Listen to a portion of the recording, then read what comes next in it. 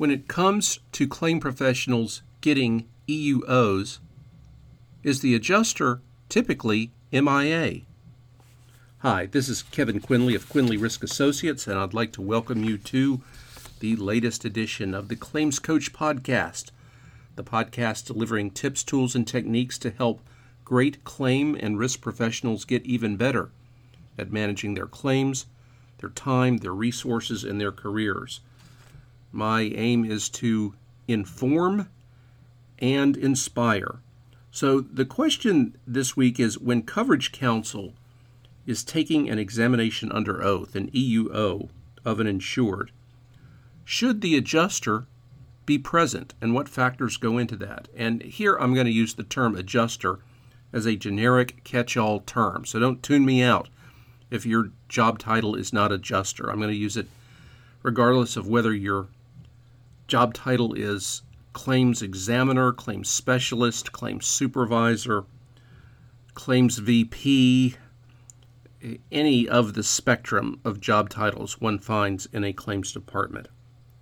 So attending an EUO is not a bad idea, although some claim managers up the chain of command might feel that it is redundant or duplicative. You've already got counsel there. Why do you need adjusters?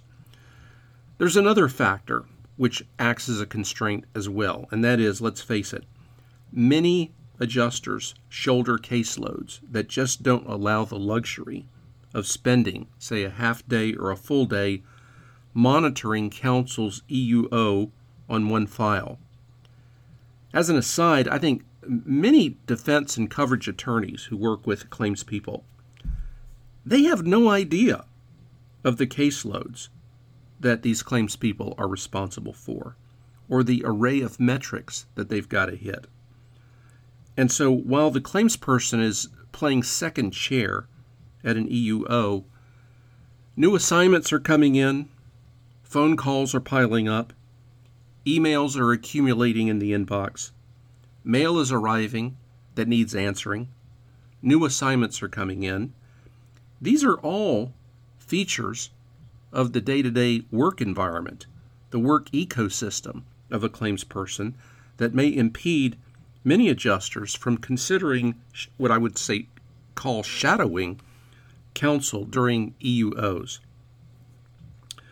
On the other hand, what are some of the benefits? I think there can be positives from the adjuster attending an EUO. It gives you an opportunity to see paper, the vibe that we get as claims people from speaking over the phone with counsel or meeting with them in person or visiting their office.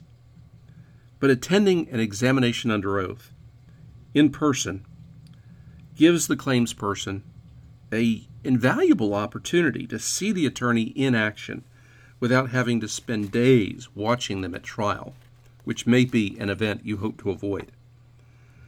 The caveat, of course, is that just because an attorney may be adroit in questioning a policyholder during a EUO doesn't necessarily translate into courtroom success in terms of likability, relating to a jury, objecting at appropriate times, direct and cross-examination, dealing with judges' rulings, all the other skills which go into courtroom advocacy.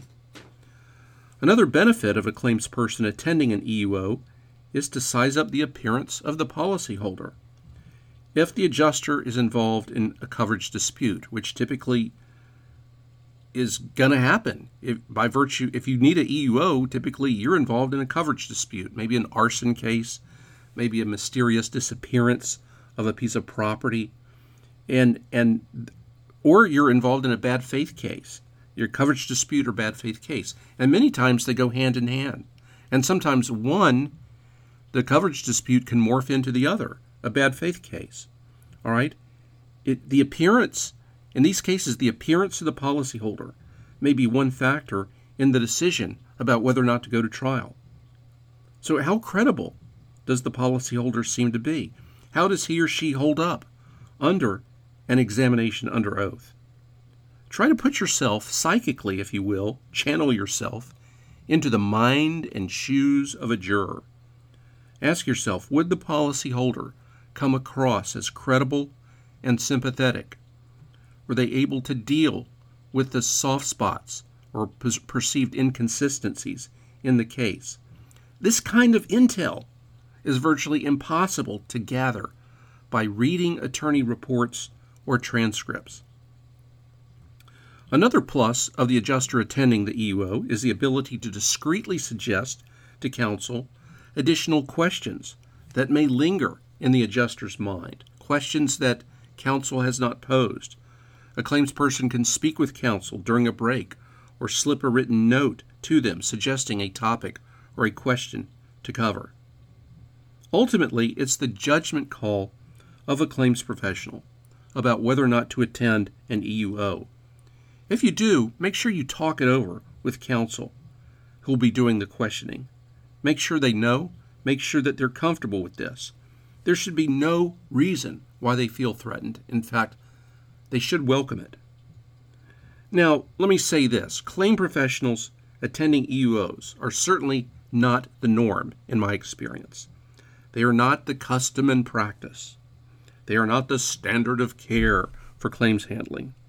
But for significant cases that may turn upon issues of the policyholder's believability and credibility, again, on cases, for example, arson or mysterious disappearance, it may be time well spent.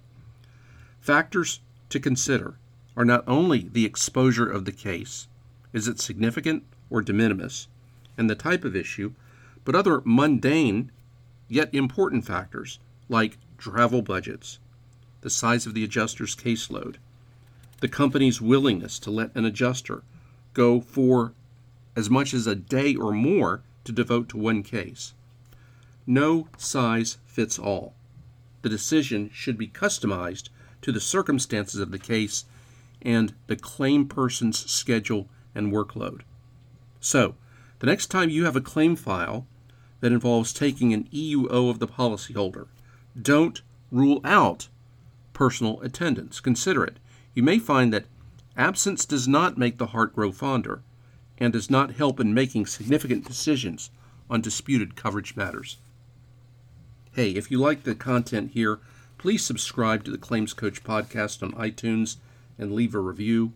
For more information on Quinley Risk Associates and my menu of services, please visit me on the web at www.kevinquinley.com or follow me on Twitter at Claims Coach. That's one word, Claims Coach, or connect with me through LinkedIn.